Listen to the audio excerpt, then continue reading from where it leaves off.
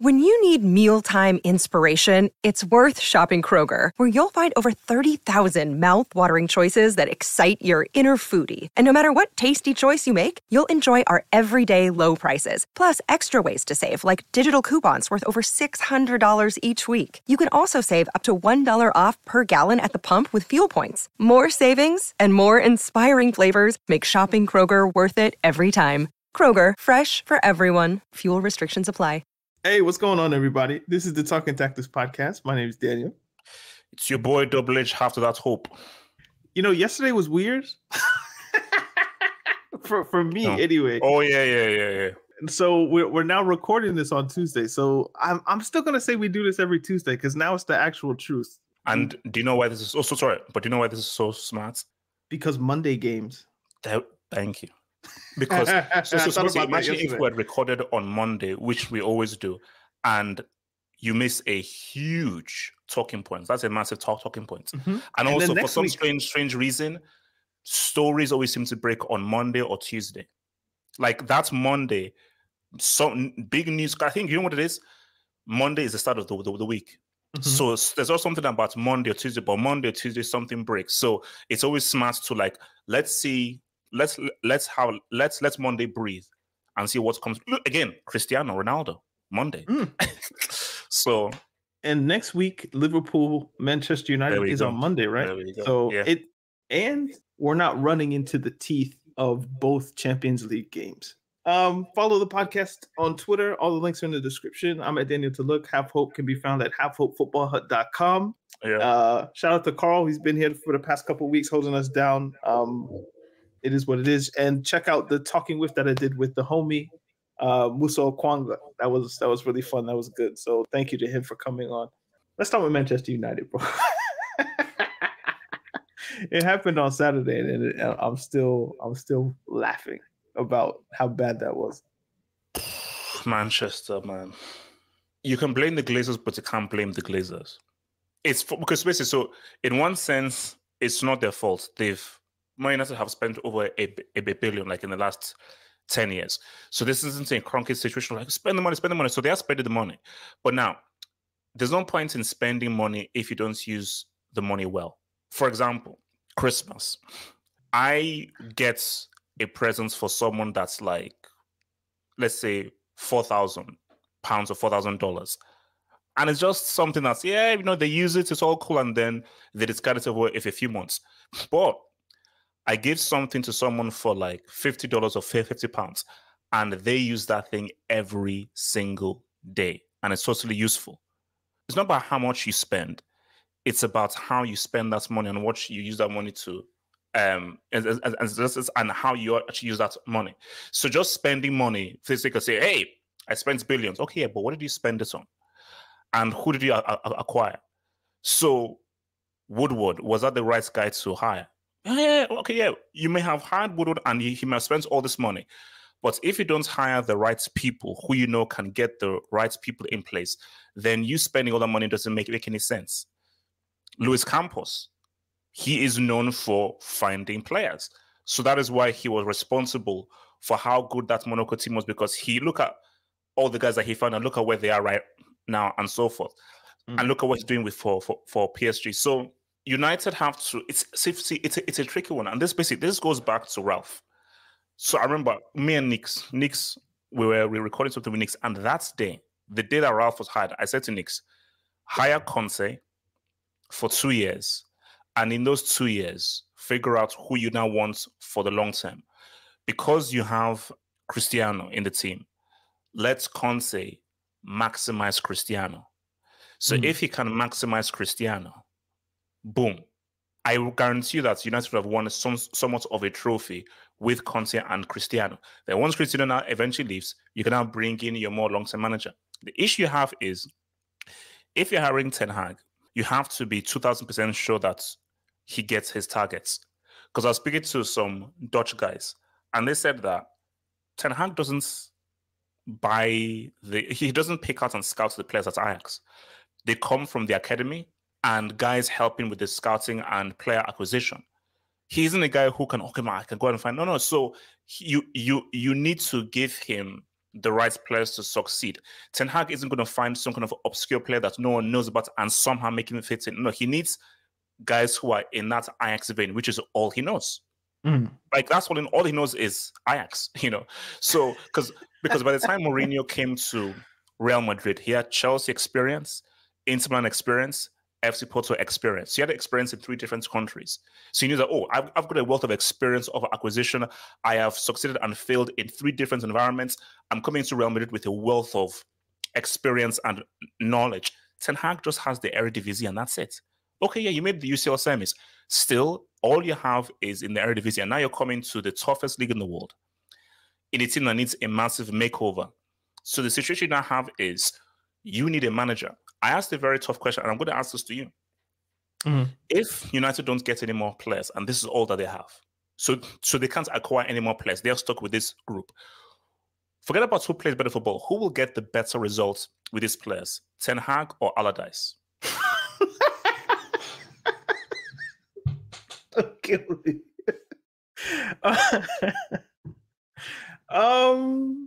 I mean, it's disrespectful to say Allardyce, isn't it? I don't know, but I understand what you're saying. I get the point. Is that Allardyce is a guy who can make a good meal with any ingredients you give him, or maybe not a good meal, but a meal that will not relegate you. No. The meal tastes horrible. This is like bangers and mashed fish and chips, black pudding. This is horrible food, but you're not starving anymore. Right. You're starving. You eat the food. It doesn't taste great, but you're famished. Whereas Ten Hag will give you something that may poison you and make you even much more hungry. So I'd rather eat disgusting food that cures my starvation than be poisoned. So the thing with Ten Hag is we don't know. We don't know the future. Oh, okay. I'm just trying to do some math here and trying to be like Nostradamus, because who knows? He could get results with these guys, and this guy's terrible album, by the way. What is it? When he said Nostradamus, I thought Nostradamus, and I was like, terrible album. No, that's not nasty. Now, so my thing is this: my math is Ajax, Eredivisie. He has a philosophy, and he sticks to his philosophy. He only has a plan A. It's either plan A or bust. Coming to United, you don't have your targets. You don't have the players who can execute your plan. You cannot make McFred play in the way that you want them to play, with the kind of football that you want to play. And Ten Hag's football, the midfield is very important in terms of how they pass, move the ball, and progress the ball. So if he's stuck with his players, I'm not sure how he squeezes out results against far more seasoned, better managers in the Premier League. I'll start on the lower level and we can work our way up. So on the player level, there are people in this team that were under Fergie, Mourinho players, Van Gaal players, Ten Hag players, Ole players. I don't think Rangnick got anybody in January. But there's a bunch of mismatch or mix and match players in this team, and it needs somebody to have enough time and, I suppose, diligence to remove the players that need to go and to build their own team. Because the way it looks right now, there's too many different eras competing against each other with different ideas, and the pieces don't match well. Obviously, that's why they're bottom of the league. To the Ten Hag point, as we kind of go up a level, I think you brought up something key when you were mentioning the Dutch guys. I looked at his team at is it Utrecht FC Utrecht, I think it was the team that he managed after he was at Bayern, but before he was at Ajax. The formation that he generally used was a 4-4-2 diamond.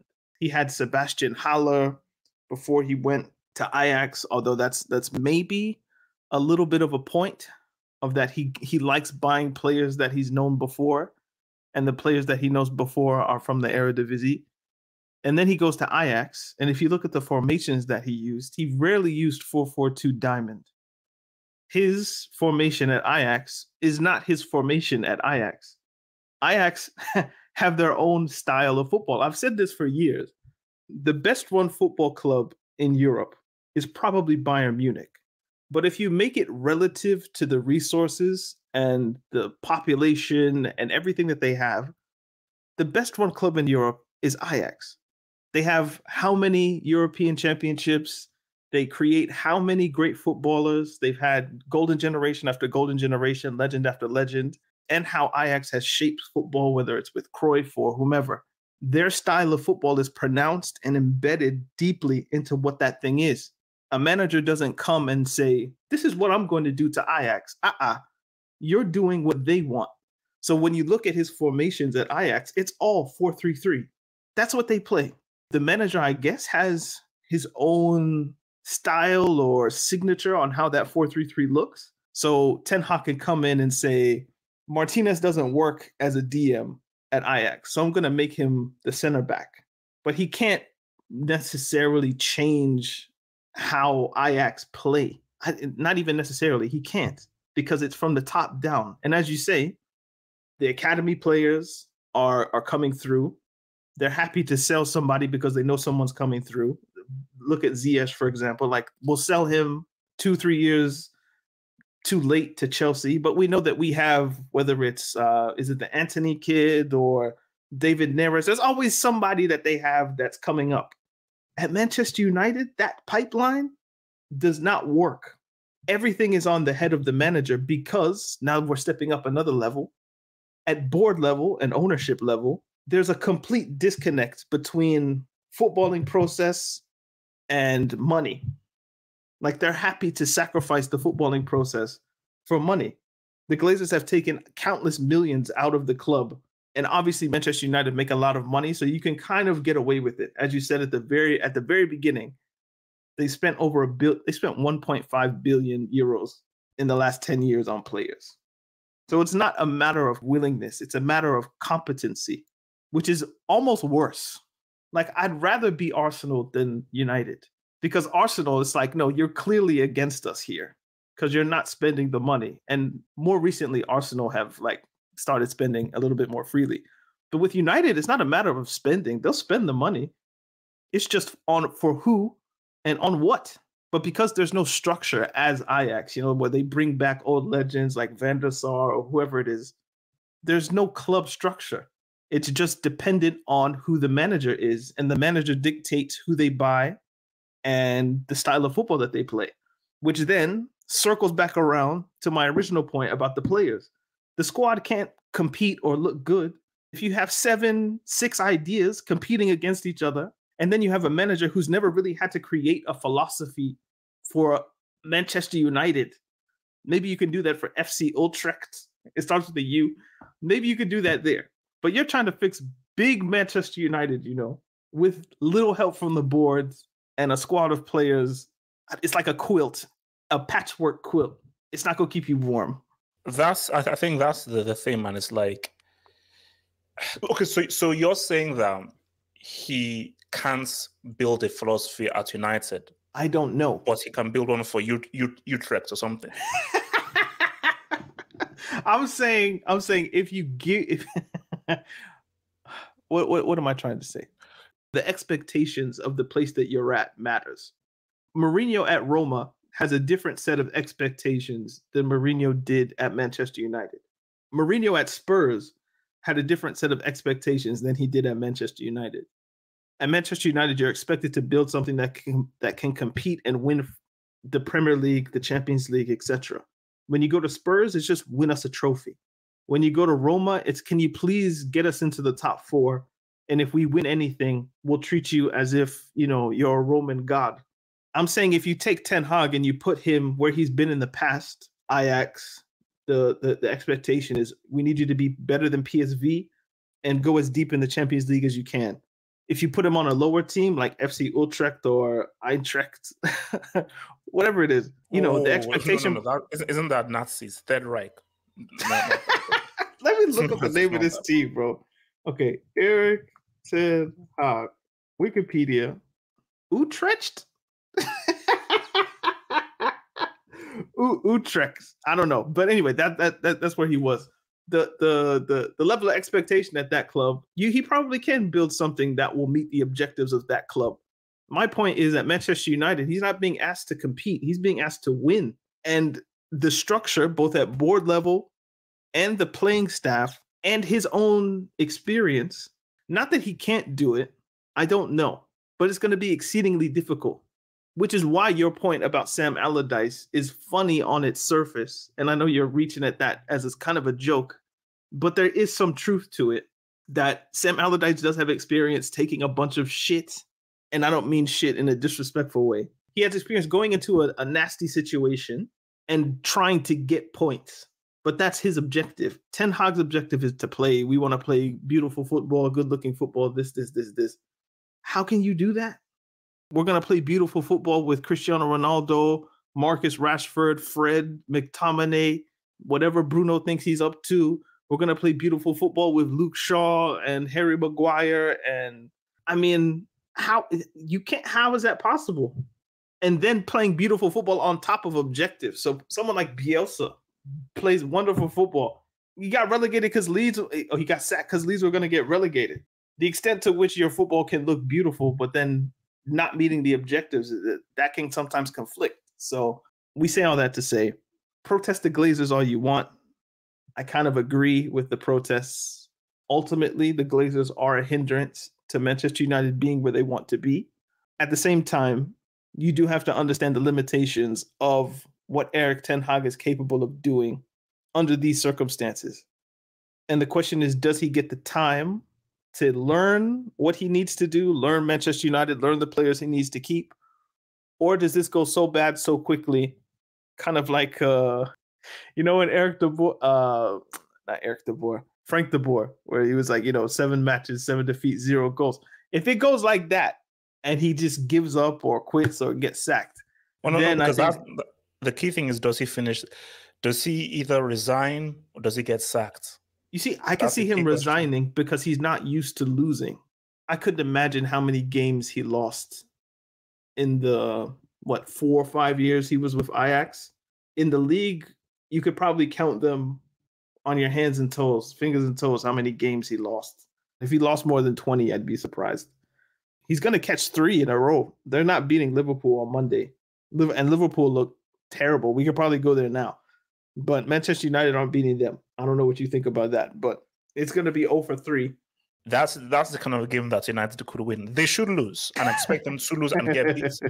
But it's either the kind of game that they somehow win like a 1-0 or it ends up being like a 1-1.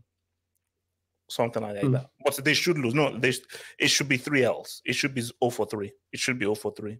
What game do you want to go to next? While I look up how many games Ajax have lost in the last 5-6 seasons. No, look, man, Liverpool, man. Okay. The streets are saying that the title is over, man. Streets are saying that the title is over. And my thing though is, it's not really about, you've drawn twice, City have won twice, they now have this, it's like a 4 points gap, 2 points, 6 points. It's what the team looks like, especially without Mane, with your boy Darwin up in that piece, and how you're just seeing that this could just be the fairly early sense that there could be somewhat of a drop off. And I think this was a season which Klopp needed a massive makeover. As sometimes your boy Klopp can be a bit too loyal, a little bit too loyal, so it's looking tricky. It's looking real tricky, bro. 4.5 seasons, 16 losses in the league. Oh, wow.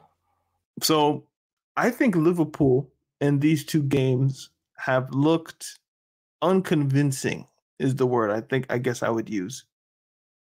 Salah looks a little bit off it. I don't know if that's pressure from new contract, just started the season jitters. I don't know what it is, but he's missed a few chances where I'm like, Salah normally scores that one.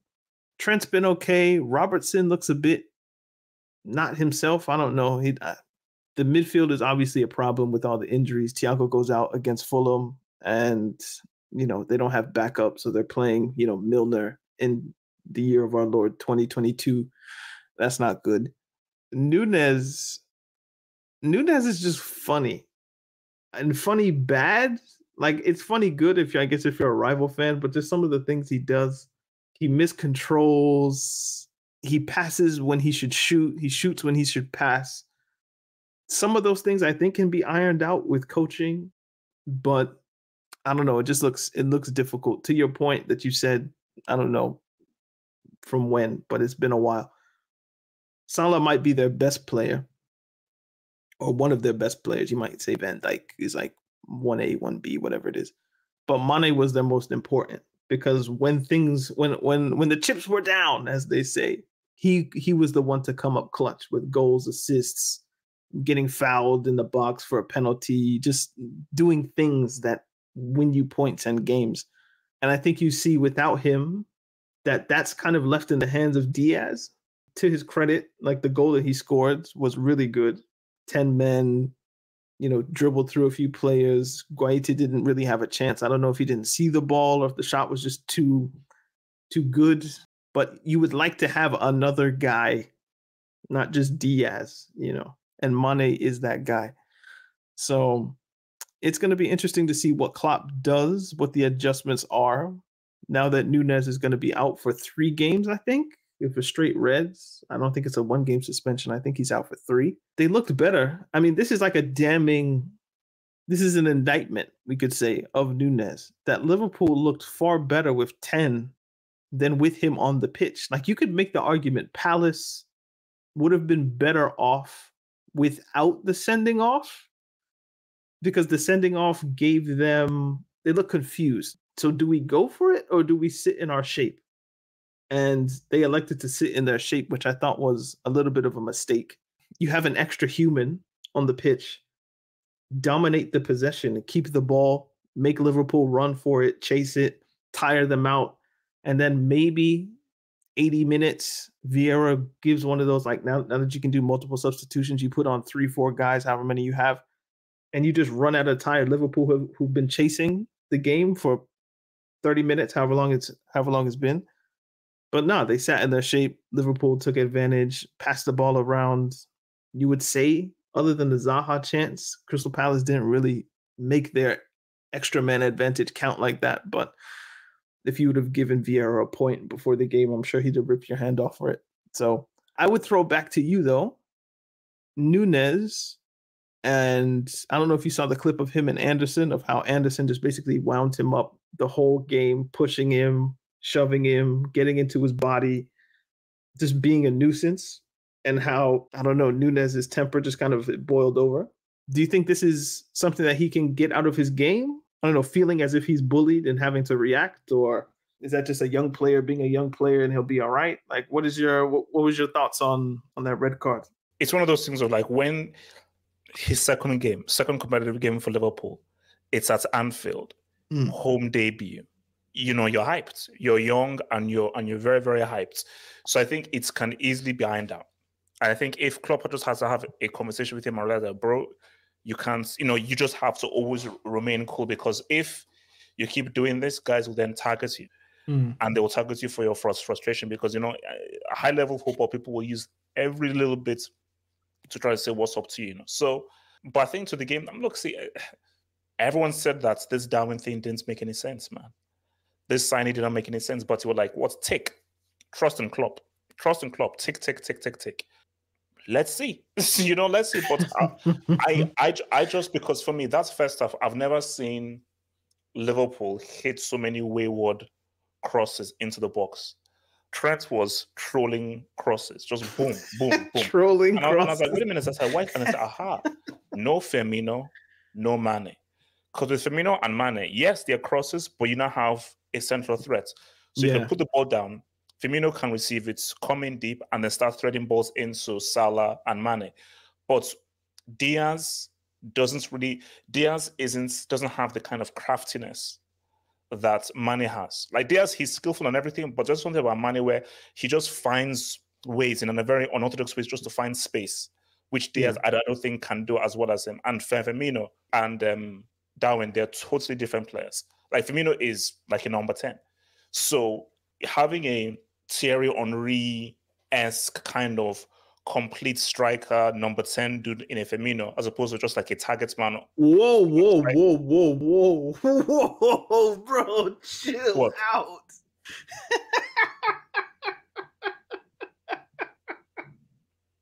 Did you just put Firmino and Thierry Henry in the same? No. Oh, no, wait. Look, Firmino is nowhere near Henry's class. But make that crystal clear, bro. Oh, no. Look. Unless I'm mad on drugs, no. But we're just looking at types. But see, there's a Drogba type striker. There's an Henry type striker. Doesn't like basically Darwin Núñez. Basically, perfect. Darwin Núñez is a Drogba type striker. Firmino is an Henry type striker. Darwin is nowhere in the vicinity of Drogba. Firmino is nowhere in the stratosphere of Henry. But they're that type of a striker. One guy is direct, targets man, plays his back to goal, shoots first, boom. Another guy can create, is good on the ball, can dribble, is much more mobile and occupies different positions. So those are two very different strikers, So Drogba had tech though. Not like Henry. But he had that's why I don't want Drogba in the same sentence as Núñez either. But I'm no. Look, I said no. I get it, but I'm like, I understand, but I don't those agree. Types. Look, bro. Look, come on. These guys can't. There have to be more types than just two. Henry and Firmino, I don't even. Okay. Anyway, let's no. But it's like. It's not that Firmino is like Henry. Is that I know, that's the type but of striker. It's just like you got to come up with a better example than that one. But what other example is there? Harry Kane might be a better example for Firmino, like somebody who wants to drop deep and play in the 10 that's not overly athletic. No. But you can use any name, but it's just that I just think of like the two guys that's best think is Drogba and Henry. So when I say Kane, I don't agree, an Henry type striker. It's not that Kane is as good as Henry, but that is the kind of profile. Mm-hmm. That's the word. It's the Henry profile, the Drogba profile, which is that is how you play. You don't do it as well as them, but that is the kind of way in which you approach that position. So, gotcha. For your boy Darwin, it's like, homeboy, bro. Darwin is a bad name, bro. Look, Charles funny. Darwin, I don't know, man. I don't know, bro. Also, you have to have a first touch, man. You have to have a first touch, bro. It's true. I was thinking when I was watching the game, this is just a throwaway point. This would have been a good game for Origi to come on and maybe do something. But that's just a throwaway point.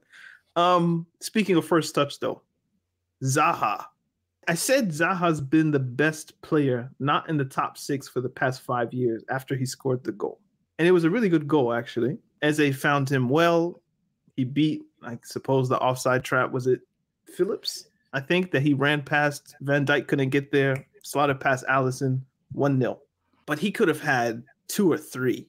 There was one where the ball came, I guess, too quickly, and he tried to go at it with the wrong foot. Like he tried to hit it with the outside of his right foot instead of taking it with the inside of his left. I guess as a right-footed player, you can kind of be like, okay, I understand why you would do that. But Crystal Palace had a lot of opportunities where if they just, if you relate it to FIFA, if they just pressed the right buttons at the right time and worked out the counterattack properly, they score. But they just couldn't work out where the killer pass was. I thought Eze was good. He over dribbled in some instances. He plays for Nigeria, correct? Like England haven't taken him, or what's going on there? I don't comment on this Super Eagles anymore, man. So are we gonna need another World Cup cycle? He doesn't have an international cap yet, HH. As I said again, I don't. I know what you're saying, but you need to make a campaign. Like this guy can't play for England, surely. Although he's played. I don't comment on the Super Eagles. You don't have to comment. You can just listen. Wow, he had part of his youth career was at Millwall. I wonder how that went.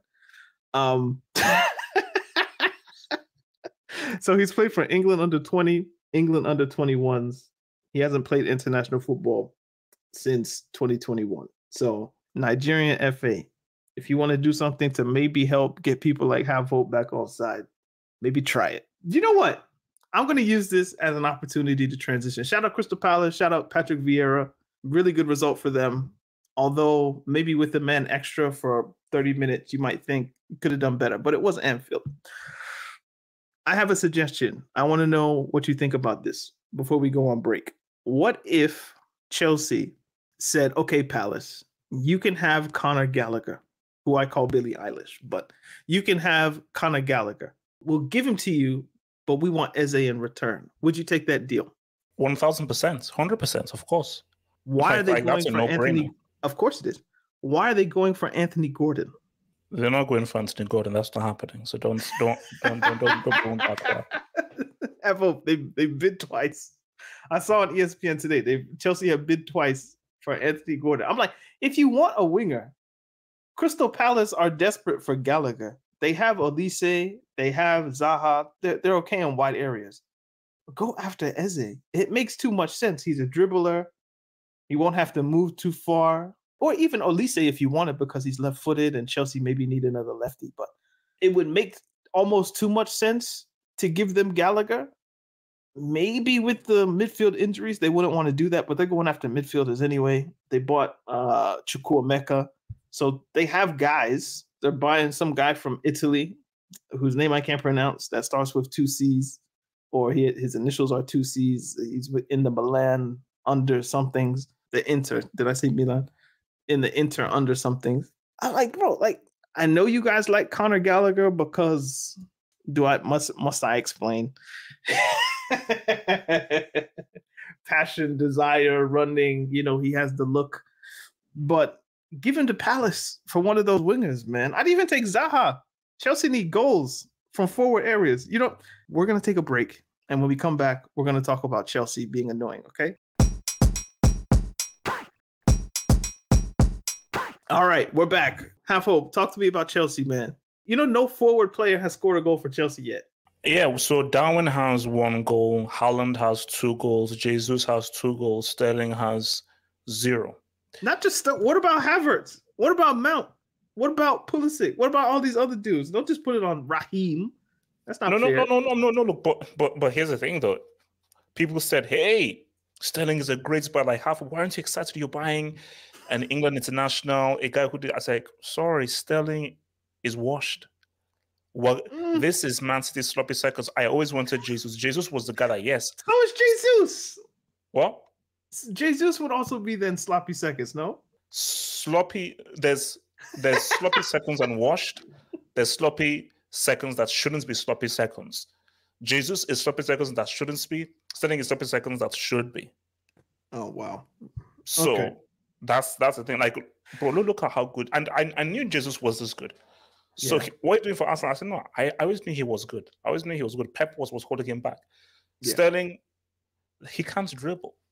Chelsea have a front line where not a single player can dribble. Nobody can beat a man. Sterling can dribble. It's just not great dribbling. He can't dribble. He can't. No. It's not JJ. It's not Ronaldinho. It's not Neymar. We understand that. But it's better than Werner. It's better than Pulisic. It's better than... You're really comparing anything to Werner? Ziyech. It's better than Mount. It's better, like, he's the best dribbler. Maybe Hudson-Odoi. But he's the best dribbler at the club that plays in forward areas. Obviously, Kovacic is number 1. But I'm not saying you're wrong. That's why I'm like, go after Eze. Go after Olise. Go after Zaha. Go at like Palace, obviously.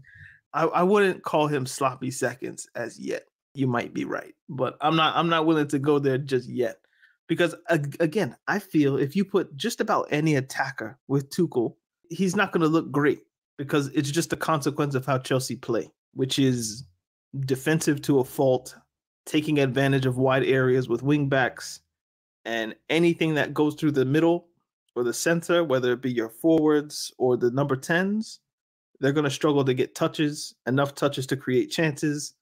And if you don't create chances, every chance comes at a premium, which is why the Havertz miss was bad, which is why the Sterling chance that he missed was bad. But it's like in Man City, you'll get 3 of those in a game. At Chelsea, you get 1, and you need to score it every time. And I can't ask Sterling to be that clinical. Like, every chance you get, you have to score. That's not realistic. But that's what's required at Chelsea right now, is if you get a chance, it has to be a goal. Otherwise, you don't know where the next one's going to come from. To the game, though, I don't think Chelsea played poorly. I don't think they played great. I think mostly Tottenham just basically got the game that they wanted. Although Chelsea controlled the ball, I think Spurs controlled the game. Tottenham wanted Chelsea to have the ball. And because that's what they wanted, I'm saying they had control. Whether or not I agree with that method, I think that's what Conte was about. Like, we'll let Chelsea have the ball, and hopefully we can get some counterattacking opportunities. They never really came. There was one that Kane had, I think, in the second half, where he missed a 1v1 that he shouldn't have. But I thought Spurs went to Stamford Bridge and got the game that they wanted. They were helped out by the referee. 2 pretty bad refereeing decisions. the Betancourt one, and obviously Cucurella's hair being pulled in the box. But Spurs did what they had to do in order to get a result. Chelsea, on the other hand, they had the ball, so it looked good. It looked like, oh, Chelsea, they're dominating possession, they're passing it around, making triangles, one-touch football, but to what end? You're crossing the ball to 5'7" Raheem Sterling. Is that the plan? That's what Aubameyang is needed. That's what Aubameyang is needed, bro. Get that thing done, bro. If you had to make some solutions, what is the first thing you would do if you could wave a magic wand and like, I need this one thing fixed? What would it be? 2 things. The magic wand only works once. Oh, fuck that, man. So if I would say a creative playmaker and a finisher, a clinical finisher and a playmaker, because the defense is fine. Chelsea are very hard to score against. Those 2 goals came from that moron, Jorginho, and second one, lapse in concentration, even if it shouldn't be given. But again, if Jorginho isn't brainless, that's Chelsea win the game. So, see, the midfield is tricky because Kante. So you might need, because Jorginho can't be trusted, can't say too many injuries. So all you have is Kovacic. So you may need another midfielder. But Chelsea will look so different if you have a clinical finisher and a creative play, a guy who can dribble and actually can find a pass. Why is clinical so important on the finishing? Like, why that adjective? Clinical is, give me that chance, I will put it away. A good finisher can be, is a guy who, that's a nice goal, quality goal. Yeah, you can get 15, 16 goals. Clinical is, I've not had a sniff for most of this game. I have that one opportunity in the whole game for like 80 minutes of that whole game, just my one opportunity. I have it, boom, goal. Pick Torres, clinical. What's it called? Henry was a damn good finisher. He wasn't clinical. Like Henry's game was, he was just such an amazing player. He was not a clinical finisher. He wasn't a clinical finisher. He was a damn good finisher because he scored amazing goals. He wasn't clinical. Pick Torres, clinical. Eto'o, pick Eto'o, clinical. The guys where you give them just give them a sniff over. Like Torres, you give Torres a 1v1, that's a goal. Like go to bed, sleep. It's a goal. Henry 1v1, it's not that sure. 100% pick Torres, even 1v1, that's a freaking goal. So that chance that Havertz had, Aubameyang scores that. He scores that. I don't think that chance, it was a bad miss, but it wasn't, it doesn't change the game any, because the game was already 1-1, wasn't it? So Havertz misses the Reece James chance, and then 2-3 minutes later, James scores. So Chelsea scored 2 minutes later. It's just it's a stick with which to beat Havertz. Like, bro, you need to finish that one. James shouldn't need to score the go-ahead goal, the 2-1, because that should have already been taken care of by the attacker. But I feel like that miss is a little bit blown out of proportion when I've been listening to these Chelsea recaps. But I do understand your point about clinicalness. No, but I think it's not. I think forget about the context of the game. Just it's in the wider context. Havertz is not a finisher to begin with. He's not. So how could he even be clinical when his main thing isn't finishing? He's a guy that plays behind a striker. If you're not relying on him to now finish, you're mad. You're crazy. I've seen a lot of people, and again, when I say people, I mean the timeline, say that Chelsea need not just a finisher, but a clinical finisher. Chelsea fans say clinical because they understand that chances at the football club are at a premium.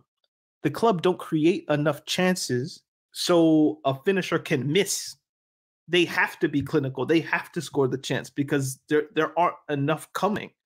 It's not Manchester City. It's not Liverpool, at least good Liverpool. It's not Bayern or just any of those clubs or PSG, where chances are going to come. You're going to get 4 or 5 big chances, maybe not big. You're going to get like 3 or 4 big chances in a game. At Chelsea, if you get one or two, if you get one, it's like, ooh, like this is good. Like we're playing good football.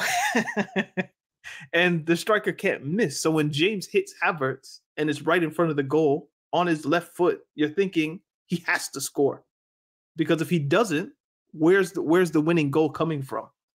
So he misses and everybody's like, ah. But then James, they figure it out, mostly because Spurs switched their formation and they play 4-2-4. So there's nobody out there for James, who's now a wing back. So there's just acres and miles of space after Chelsea have loaded the pitch on the other side. So that's more Spurs' mistake than Chelsea playing well. But, you have to take advantage where you take advantage. Again, if I was to wave the magic wand, it's definitely a formation change.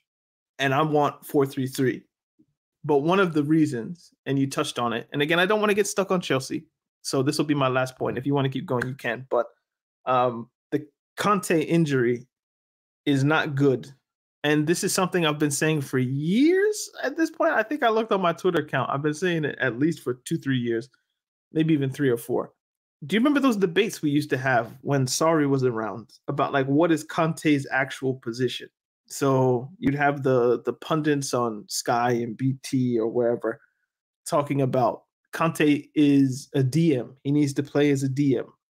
And people who actually watch the game would tell you Conte is not a DM. He's not some static player who sits in front of a back 4 or 5 and protects them. At Leicester, he played in a 2-man midfield. With Conte, he played in a 2-man midfield, a roaming destroyer, box to box. He would find the ball, give it to whether it's Mahrez, whether it's Fabregas, whether it's whomever, and they would find the next pass, and sometimes it would lead to a goal. A lot of times it would stop the opponent from scoring. So he's not a static DM in the kind of Busquets sense of DM. I think he needs to become what people have always said he was. They were wrong, but he needs to become that now. The obvious example is always Makelele, because they're French, they play for Chelsea, they're black, they're 5'7". Like it just looks as if that's what you should be.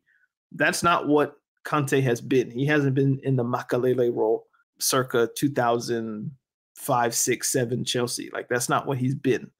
But if he wants to prolong his career, he can't keep doing this box to box, seek and destroy, go get every loose ball, press crazy.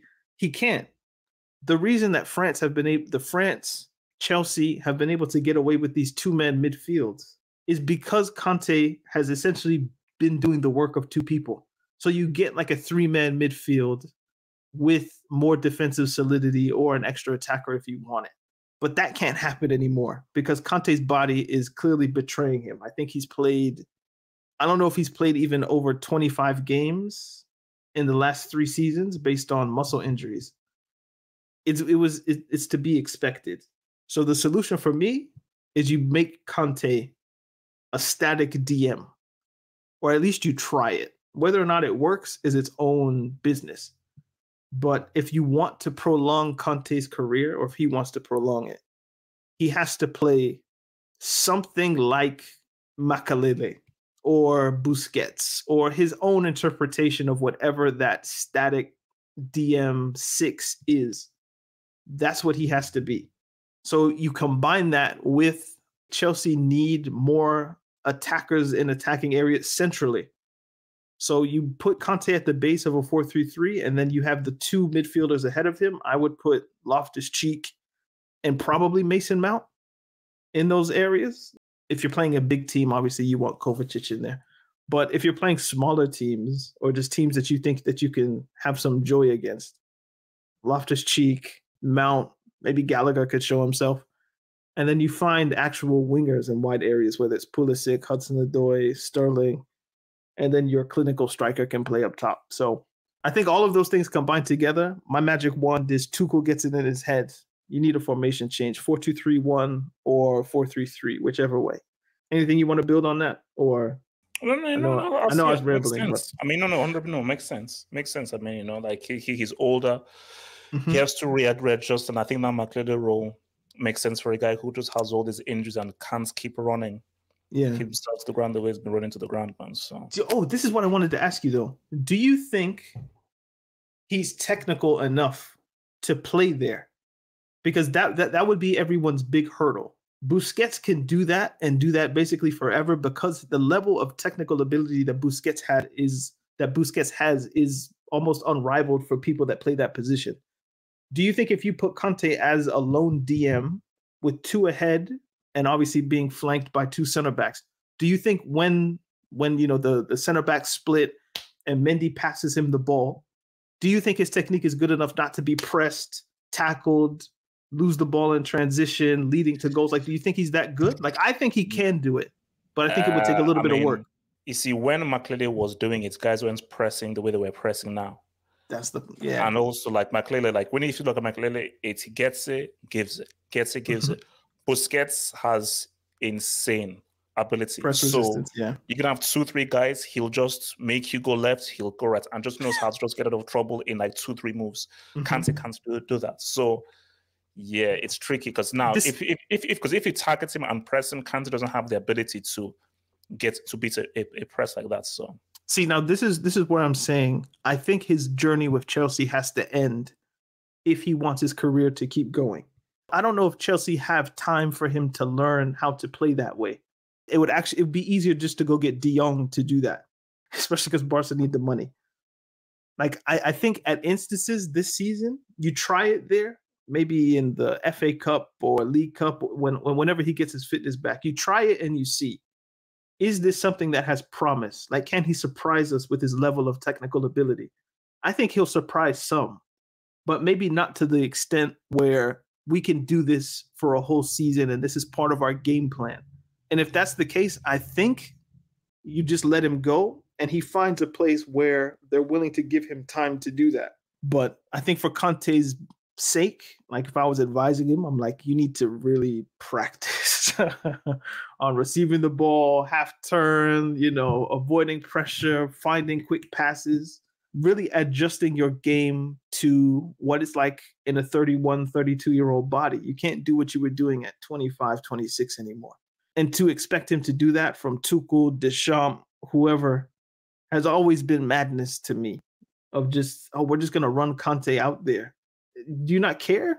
And we're at that point where I think all of those receipts are coming back.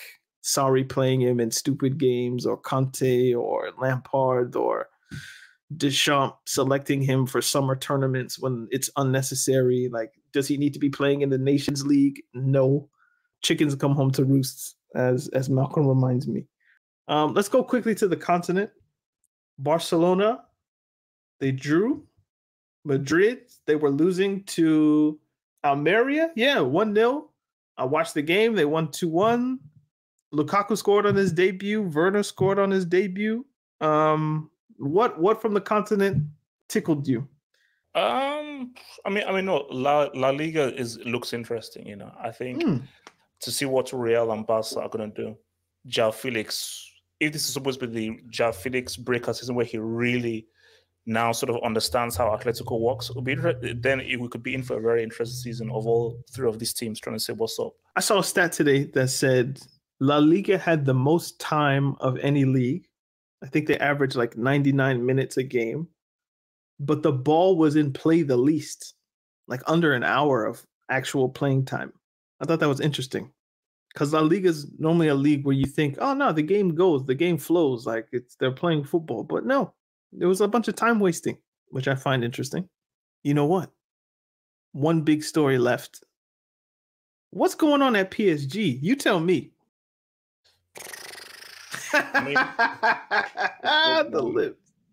I think they say that they have sorted it out and so forth. But yeah, man, look. I mean, it was always going to happen. You have three huge superstars, two huge egos in Neymar and Mbappe. If you're Galtier, you have to find a way to sort that out because you can't just be a football guy. You have to also be a man manager, And the good question is because if you can get three of them to somehow come together, they will be unstoppable. But if he can't, that's where things are going to be really, really tricky, man. I just don't think Galtier he's good, but I just think he has the personality. This is always a Zidane or a Mourinho job. because you need like a big personality to handle big personalities. Neymar left Barcelona, we think, at least in part, because he was in Messi's shadow. And he left, he went to PSG, and he became the guy. But what also happened that summer is they loaned Mbappe from Monaco. Eventually, they bought him. And I always thought, eventually, because we all knew Mbappe was that guy. Like, he was the next one, whatever that means. Eventually, Mbappe is going to feel the same way about Neymar that Neymar felt about Messi. I think I'm better than you, but it's still your team. How is that? I'm nice. Like I'm him. Why am I under your shadow? Obviously, the game we all remember, the PSG comeback where Neymar has probably the best 7 minutes any footballer's played in the last 20 years. And the lasting image of that one is Messi in front of the Barcelona crowd with his hand. It's just like, like imagine being Neymar reading the paper, like, so I didn't score the penalty, so I didn't make that free kick, so I didn't find that assist to Roberto. Like, what's going on? Like, how is it still him? All right, so I guess I need to leave.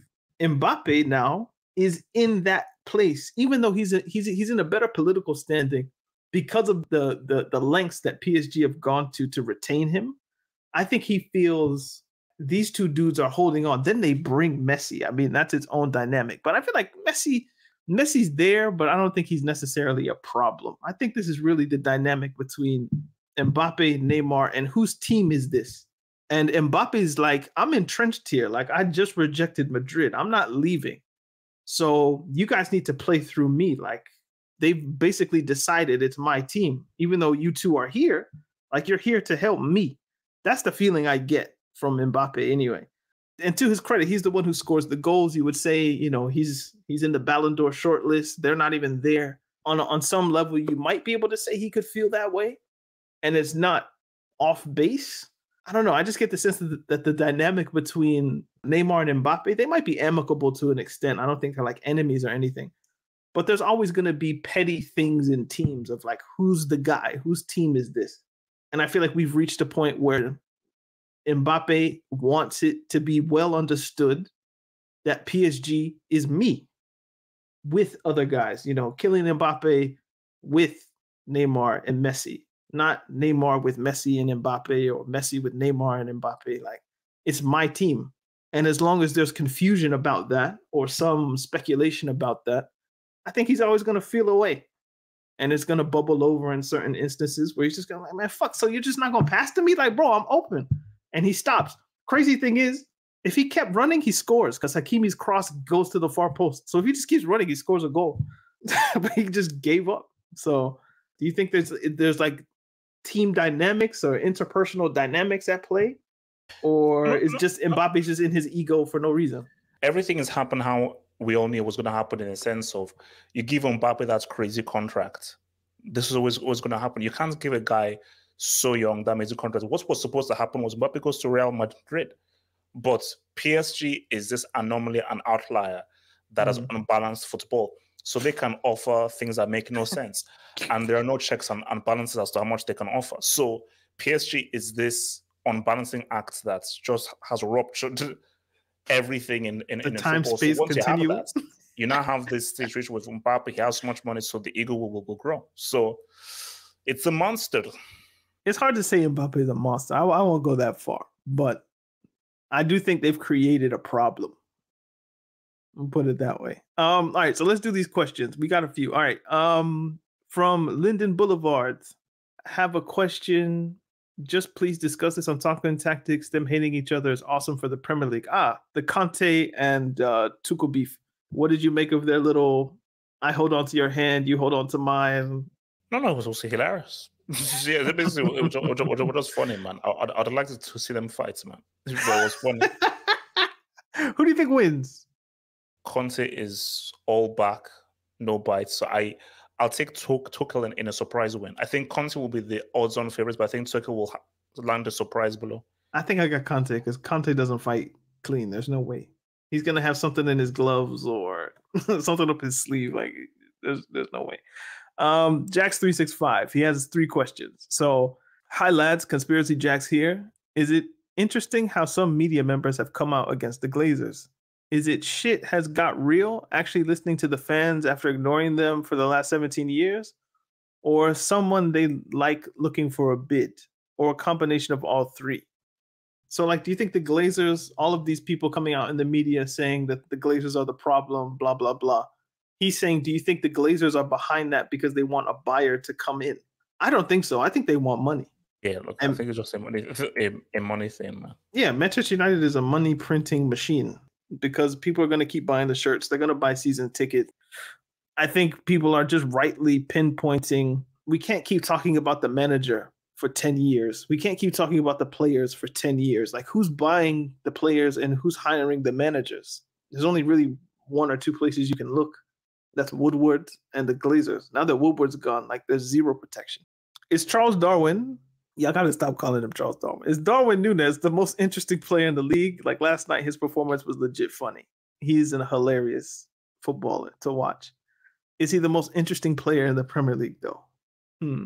For my money, and I'm biased, but what Mason Mount does to people, I find hilarious. So Mason Mount is my most interesting player in the league. I think he's a perfect test case in what being an English fan is all about, like just all the different factions of people who don't like him, understand his usefulness, but kind of still don't like him. So for me, it's Mason Mount, but that's just my own, I guess, bias. Do you have an interesting player in the league? I mean, not really, but I'm interested just to see how Darwin is going to do this season. You know, I just in terms of just the YouTube compilation of what he looks like on YouTube and how he faces Liverpool, I think he'll probably be the most interesting. Just in terms of what's he going to do. I mean, after 38 games, what is the Núñez? How will the Núñez report card look like? The Núñez report card. I don't think it's going to be that great. And he's losing 3 games to catch Haaland. If Haaland doesn't get a red card, he's already 3 games up. So we'll see. Can you list the Premier League managers who are good at fighting from best to worst? I will abbreviate this question. And I will say, who do you think is the best fighter out of all Premier League managers? And who do you think is the worst? So can we come up with the guy that we would want to fight most and the guy that we'd want to fight least? I'm open for suggestions. I mean, I said, look, Conte just looks crazy, you know. Obviously, Sean Dyche looks like if he could box, but then he's not managing anybody, though. The manager who I wouldn't want to fight, Patrick Vieira. Actually, I'm about to say Vieira does look tough. He's like 6'5", 6'4", big dude. The manager who I would pick to fight would be Eddie Howe, maybe? I feel like I could beat up Eddie Howe. Silva from Fulham. I've got to be. I can beat him. No, that guy looks like if he could throw a punch, man.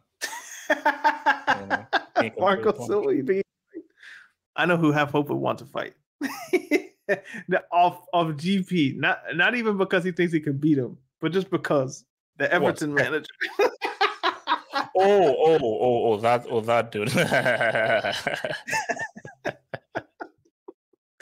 just cause. The streets told me they were supposed to be on the rise over there at Old Trafford. Yeah, man. Sometimes the streets get it wrong, man. From forward, what are some of your favorite player rivalries, or favorite rivalries between players and or managers, not clubs? That felt kind of personal. Can be any sport. So favorite rivalries that felt personal. I think Mourinho. No, Mourinho Pep for sure. Oh, you go with Mourinho Pep over Mourinho Wenger.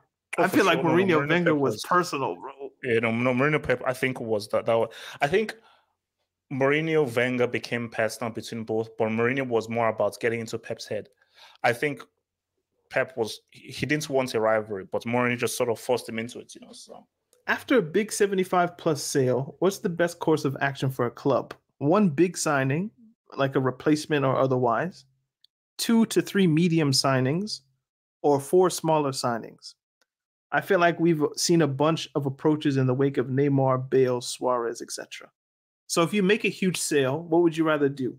Go back and get a big replacement of 1 person? I don't know if I have a really good example for that one. The Neymar sale, they got 2 essentially. So they've got Dembele and Coutinho. And then Bale, if you remember what Spurs did with the money, where they went out and they got like 7 dudes. Soldado, Chadley, Eriksson might have been in that number. Was Paulinho in that one? Kira Kesh, I don't know. If you were a manager or a sporting director, what would be your approach if you make a huge sale? What do you do? It depends. If I can identify a really amazing player, I'll spend the bulk of it there. If not, my thing is, it's just spend it wisely.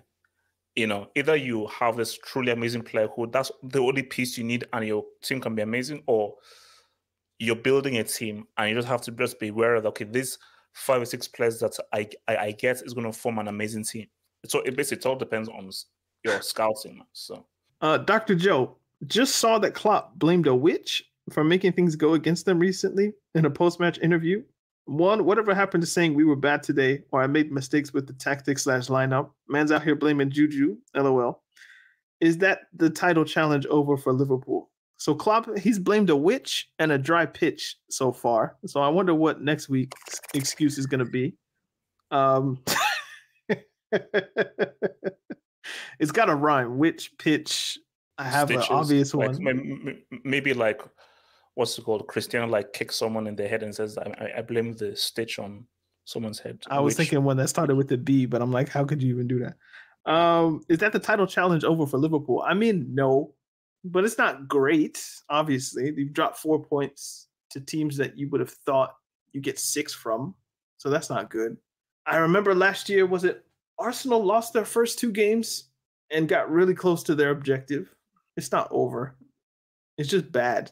Real ADAJ3. Shout out to the questions, guys. Do you think the game would be more interesting if we had the option to change camera angles we see on demand during a match? For example, getting to watch from a goal line perspective or a ground level view. This is like a kind of a TV spectator kind of question. So like, I like that dugout view. That dugout view would be really good though. I like that view. You like watching from the ground level? How the manager views the game.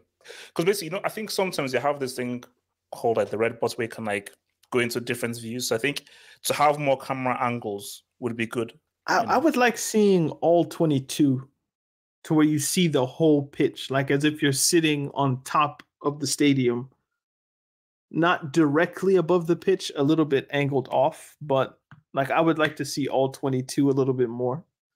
I'm sure that's how most scouts and people watch the game, just so you can see how the formation is changing and things like that. I'd like that. And I think they do have that option in the States.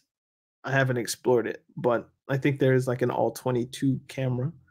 The thing I want most is the mute commentary button. Can we get that function? Please. You mute commentary, but you keep the ambiance of the stadium. So Martin Tyler and Gary Neville are saying whatever they're saying about Liverpool and Manchester United. You hit a button, you mute them, but you keep the ambiance of Old Trafford or Anfield or wherever it is. And it's almost as if you've bought a ticket and you're just sitting there listening to the Anfield crowd sing their songs or Old Trafford chant about the Glazers or whatever it may be. So that's the feature I want if I could bring something to football spectating. I don't need to hear Ian Darke and Martin Tyler and Peter Drury and those guys. I'm good. I know who has the ball. I probably know what they're going to do with it before you do, so I'm good. I watch this. I understand some people need commentary because they don't know who the players are, so that's fine. But what annoys me most is actually color commentary. Like the Neville dudes or whoever that guy is, whoever the color commentator is, like they're mostly annoying. I can deal with like just single commentary. Like if Peter Drury is just announcing the game himself without color, I can kind of get over that because the guy's not talking straight through the thing. But anyway, do you have any suggestions of how you would improve football on TV in general before we get out of here? No. I think it's also, basically mute commentary, more camera angles, like more ways of viewing the game and muting it. But I think the whole camera angle thing, I think that's a really good one to view more angles. All right, this has been Talking Tech, this podcast. We thank you guys for listening. We will see you guys next week. My name is Daniel Half Hope. Who are you? Where are you? HalfFootballHots.com, baby. Indeed. There's somebody speeding down the street here. Follow us on Twitter, Instagram, Facebook. All the links are in the description. Talking Tactics Podcast. Sometimes funny, sometimes serious. Always football. Indeed. Peace. Peace out. Sports Social Podcast Network.